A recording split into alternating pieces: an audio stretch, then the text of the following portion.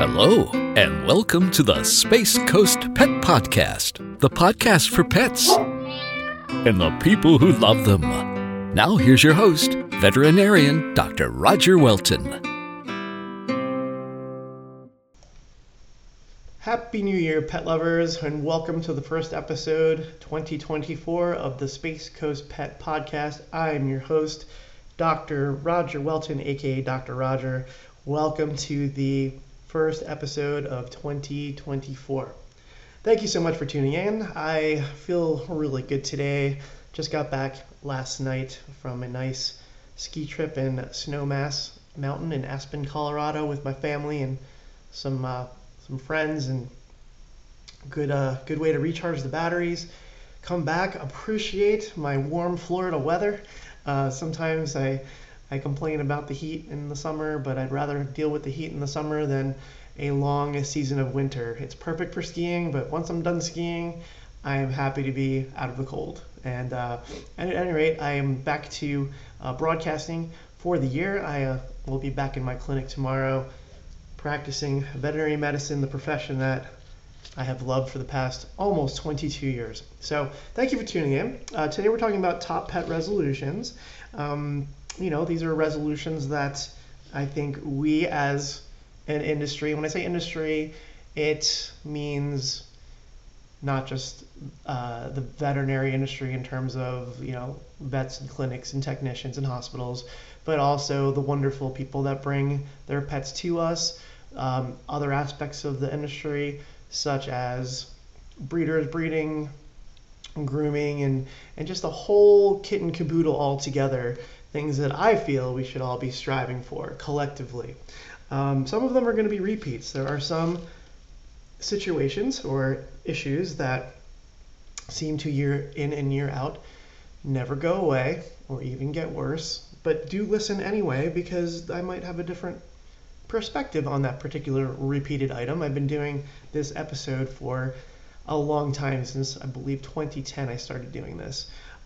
But it always is a good way to get things off my chest and hopefully get everybody reset button and ready to do 2024 to the best of our collective ability.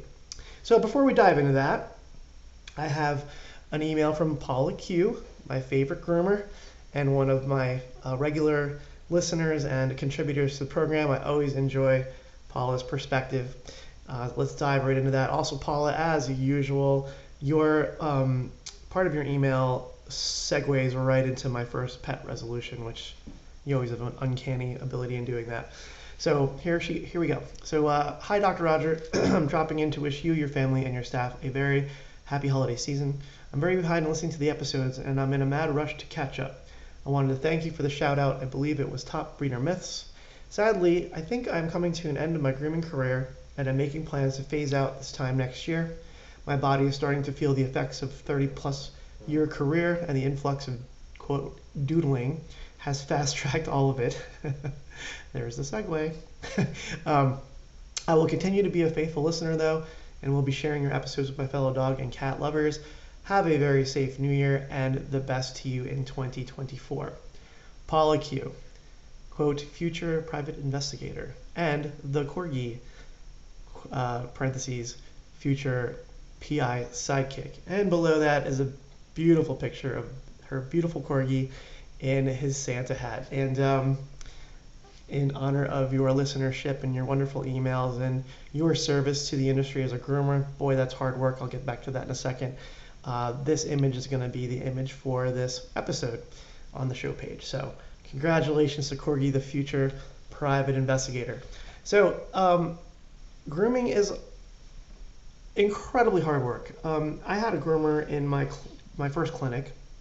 She was with me for about 7 or 8 years, and I saw her back there grooming, sometimes 15, 17 dogs a day, and I'm thinking to myself, how do you do this? Like, it is a physical job. It, you just don't realize how hard it is until you see it up close and personal. Most of, my past experience was, we would drop off our Cocker Spaniels. They needed regular grooming when I was growing up, and drop them off and pick them up a few hours later, and you show up and the groomers are all laughs and smiles, and here's your Waldo, and here's your Stanley, or whoever our Cocker Spaniel du jour was at the time. And they're wonderful and they're sweet, and you just have no idea. You think, wow, they just play with dogs all day long. No, they're doing unpleasant things to dogs that they don't like, and they're going to react to it sometimes. They're going to bite, they're going to throw you, they're going to make your job very difficult. It's not their fault. Sometimes, as Paula has pointed out, there are some clients that have unrealistic expectations for what you could do with a particular hair coat. And it's more power to you. 30 plus years. I want to thank you for your service. Grooming is so important. Poorly groomed dogs, dogs that have hair in their eyes, can cause corneal ulcers. Dogs with mats in their hair are painful. They're unsanitary. They cause skin infections. Just the hygiene in general, especially the groomers that brush the teeth and go that extra mile, can be very helpful to maintaining dental health. I mean, the benefits to good grooming, it's just innumerable. And the local groomers that I really trust in my area, I have the utmost respect for. And Paula, just seeing your knowledge and the intelligence of your posts, I'm sure you're as good as or even exceptional to one of those. So I really wish you the very best in your future. Again, I hope you do remain a regular listener and contributor, because I always enjoy it. Good luck in the next phase of your life, and I'm sure whatever it is, you're going to be amazing at it. So let's talk about doodles. So my first resolution for all of you in the market for a new dog is, can you give another breed a chance than a doodle? Does it have to be a doodle? Where did this happen that like everybody wants something crossed with a poodle? When did that become like the magic spice of canine ownership? It's just the oddest thing to me. I don't get it. The first time I ever saw a golden doodle, I thought it was an accidental cross, like a joke.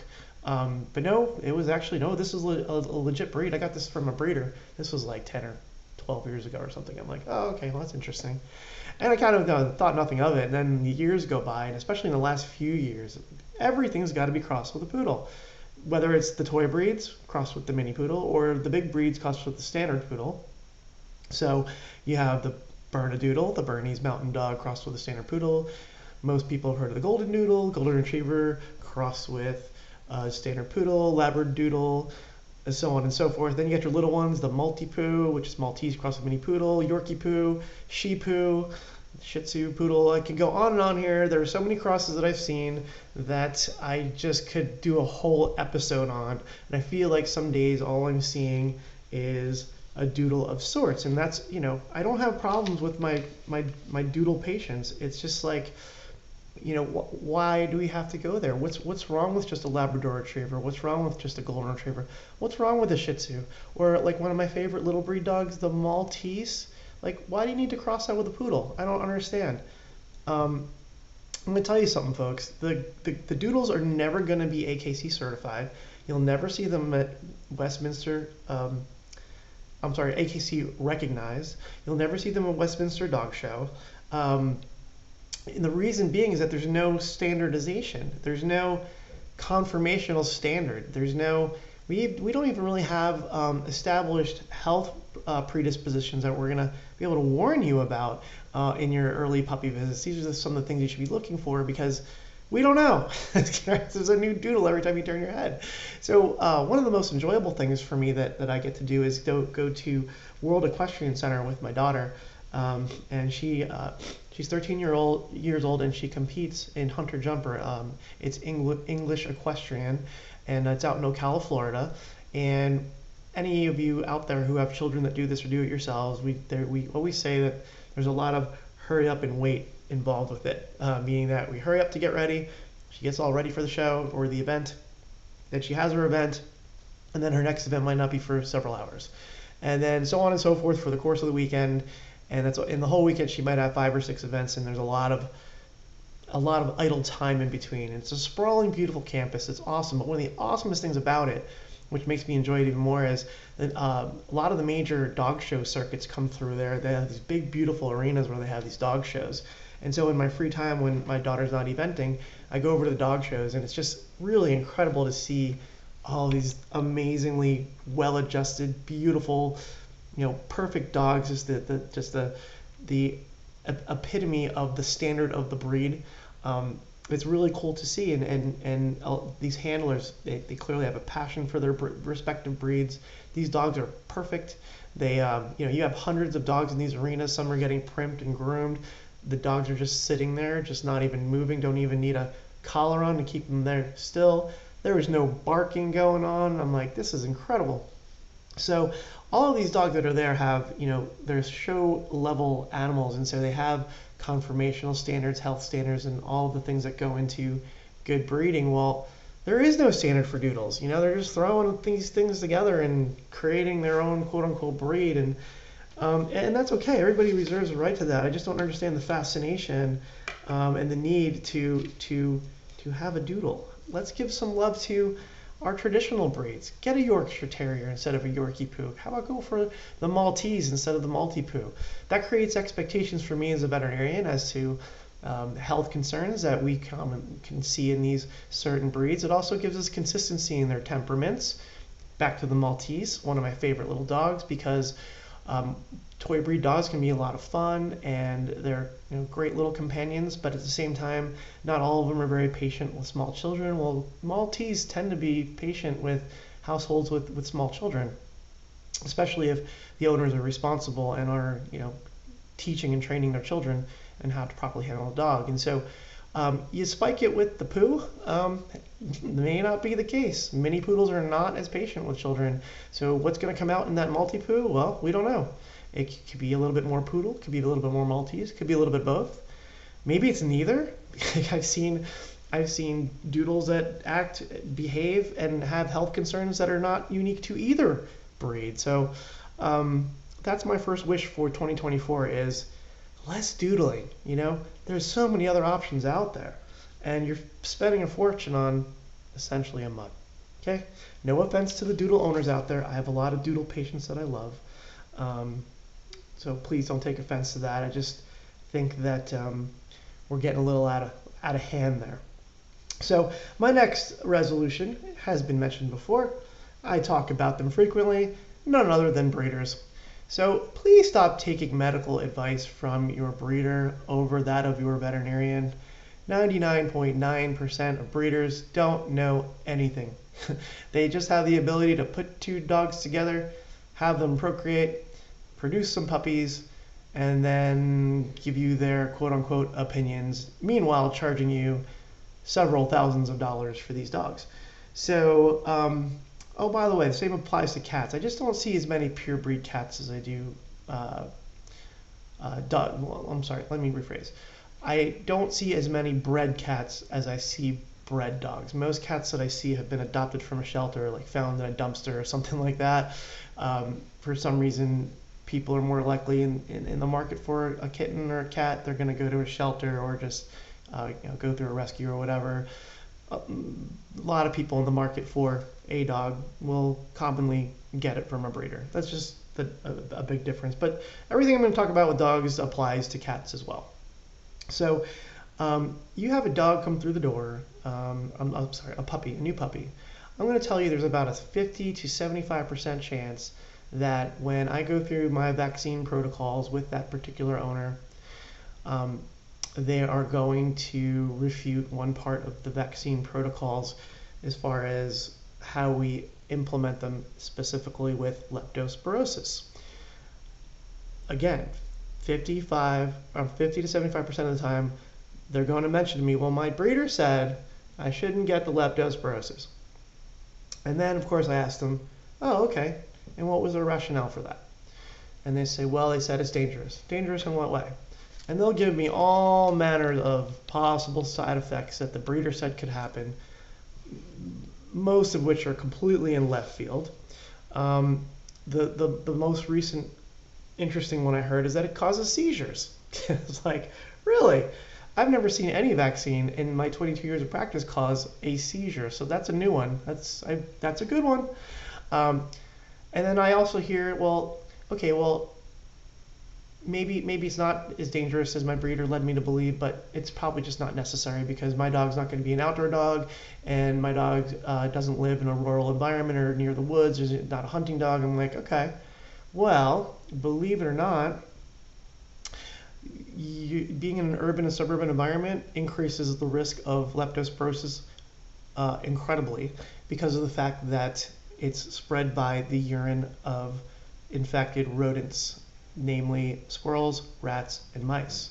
And the reason we see leptospirosis more in urban and suburban environments is because where there's more people, there's more rats and mice. They opportunistically want to be in urban and suburban environments, as we all well know.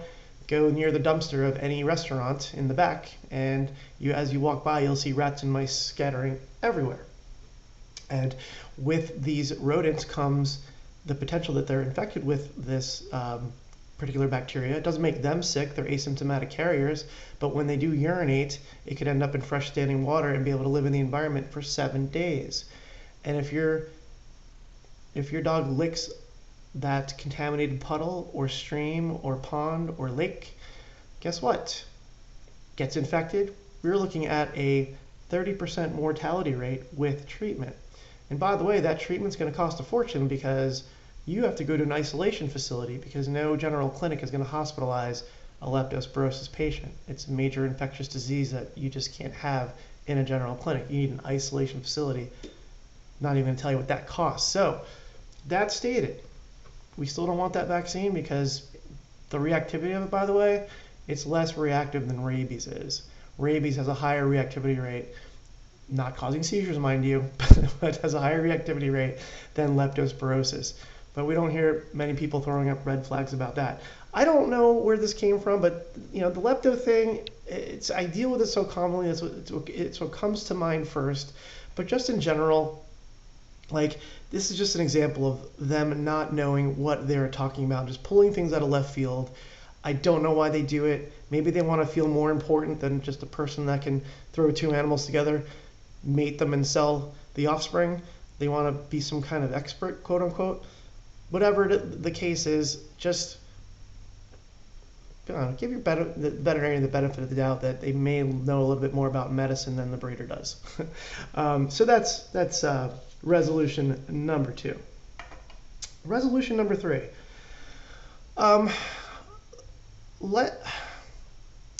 Let's not be so, I don't want to say hostile, but resistant to the concept of doing preventatives on your pets.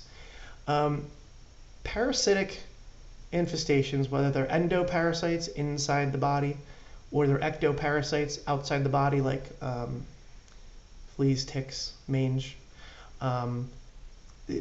mites is another one. They're bad, and some of them are really bad. Some of them are deadly. And when we're using these preventatives, some people will see them as, we're putting chemicals into my pet.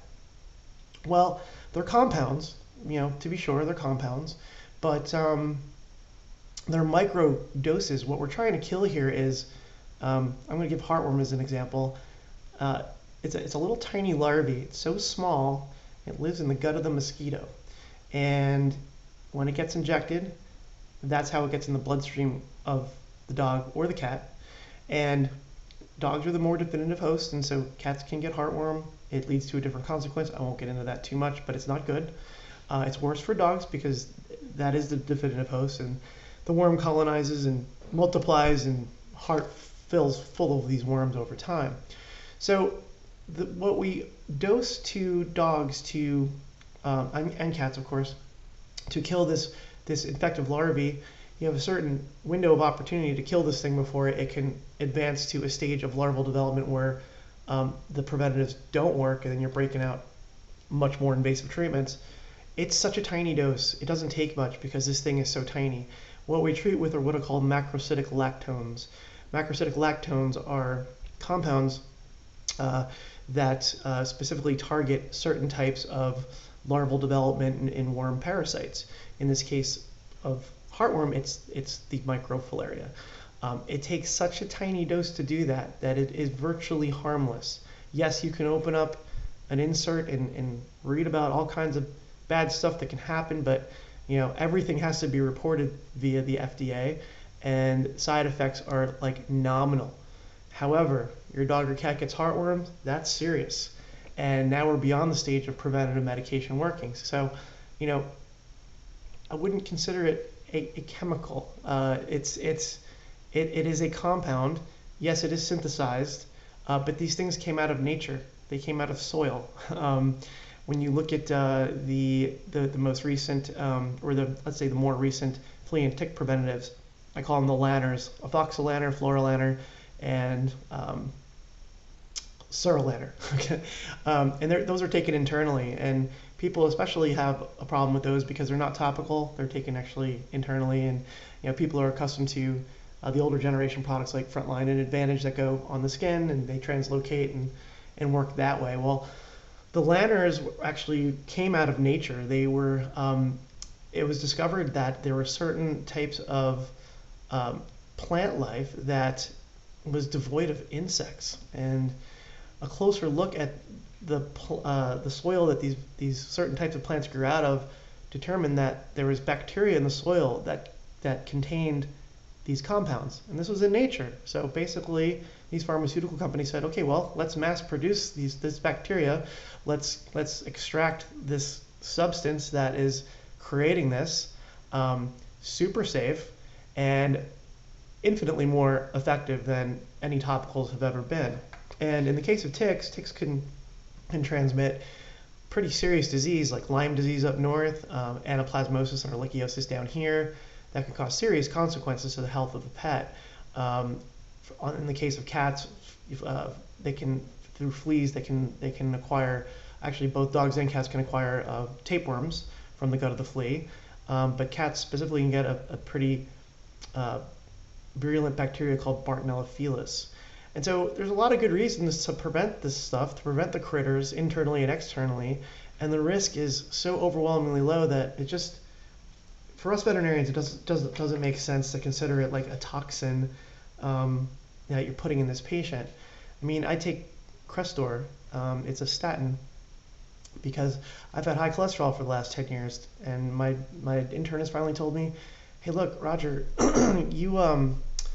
you're not getting rid of this naturally. You're taking omega-3 fatty acids, you eat well, you exercise like crazy. This is a genetic problem, and the statin risk is relatively low, but the risk of your cholesterol continuing at this level is going to be very high as you get older, and I don't want to see you, have serious consequences because you don't want to take the statin. You know what? I'm taking the statin, so that's where I'm at. That's one of my 2024 own personal resolutions, is to get my cholesterol down, finally bite the bullet and take the statin. So,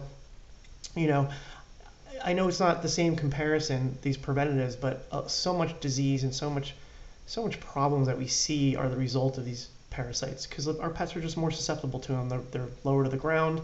They go outside to potty. Some cats go indoor, outdoor. Some cats that don't go outdoor but live with dogs that go indoor, outdoor. The susceptibility is there, and I see the consequences of it all the time. So try to have a bit more of an open mind and have an open discussion with your vet, and really talk about the relatively very, very, very low risk compared to the reward of being parasite free, both internally and externally. And my last resolution is, please try to be kind to your veterinary medical staff. It's been a long, well-known fact for many years that veterinary medicine, as far as graduate degree professions, have the highest level of suicide rate. It used to be dentists, and somewhere in like 2015 or thereabout, veterinary medicine overtook the suicide rate. It's a multifactorial situation. It's to a level, though, that there is now an organization called Not One More Vet, where veterinarians are starting to feel the depression or whatever it is it takes them to making a decision like that, a place where they can go get help. Veterinarians come out of school idealistic. You think that every animal is going to be amenable to treatment, not wanting to take your jugulars out. You feel that you're always going to be dealing with just wonderful people who absolutely love their pets. You feel that people are going to appreciate your expertise. And you also think that, okay, well, I'm going to be a doctor. I should be able to handle these student loans that I took out. And when all that doesn't pan out, and you have financial stress and compassion fatigue, and you have clients that don't always treat you well, animals trying to kill you, that's not an exaggeration, losing patients, performing euthanasia, being accused of, because a person has to pay for your services, being all about the money and you don't care about animals. I don't care who you are, it stings and it takes its toll. And I'm going to say the same applies to our veterinary technical staff. These ladies and men, they toil all day long. Their job is hard. That's why I make such a big deal of Tech Week, because I appreciate them so much. It's a physically taxing job, much like Paula's grooming job. It's physical. You rarely see a technician still being a technician after, well over the age of 40, because their body is so broken down and beat up. I know many in their mid-30s that already have, torn rotator cuffs, bad backs, tendonitis, all kinds of stuff from doing their job, but they do it because they love it. They love the patients. They love healing them, treating them. They're the front line. They take the history. They assist the doctor. The doctor performs the surgery, recommends the treatments, but in the end, it's the technicians that have hands on the patient far more than we do. And unfortunately, they commonly bear the initial brunt of disgruntled clients. For whatever reason, they'll go after them first. They're more inclined to mistreat them than they are the doctors, and it's very hurtful to them, because they work very, very, very hard, and their heart's in it. They make maybe a quarter to 1/3 of what an RN makes on the human medicine side, and they do that because of the fact that they care so much about the profession that they work in, and they're grateful for it. So during the COVID bubble around 2021, it was the hardest time for veterinary medicine. It really hasn't gotten any easier, but the whole curbside situation made things challenging, especially here in Florida. It's like 1,000,000 degrees out in the summer, and these technicians are having to run these pets out, the cats in their carriers. Some people feel the need to put their cats in these obscenely large carriers, which is especially interesting. But running the dogs in and out, having quadruple the caseload because everybody's lonely now. We're isolated and everyone's going out to get pets to fulfill that loneliness and what they were missing from having human contact. These are all good things. More animals got homes. We were happy about that. But the level of caseload, the level of frustration really skyrocketed more than I'd ever seen it before. And it has calmed down, but you still get these situations where something didn't go the right way and a client feels that it's okay to mistreat a staff member, or sometimes even the veterinarian, him or herself. So what I'm asking all of you, and I say this one for last, is that please don't hurt our staff. Do you reserve the right to hold us accountable? Yes, you do.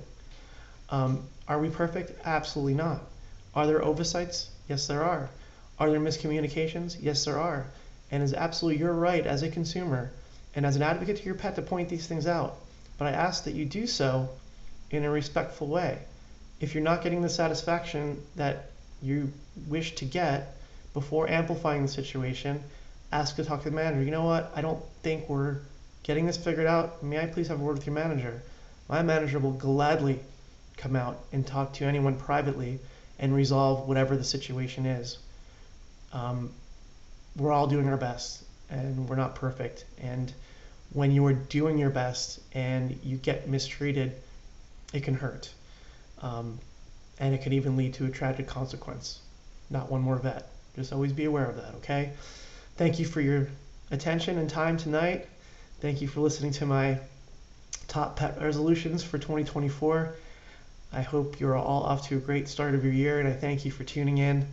Always appreciate my listenership, and I'm always humbled by how many people out there actually care about what I have to say. Have a great rest of your day. I will talk to you soon.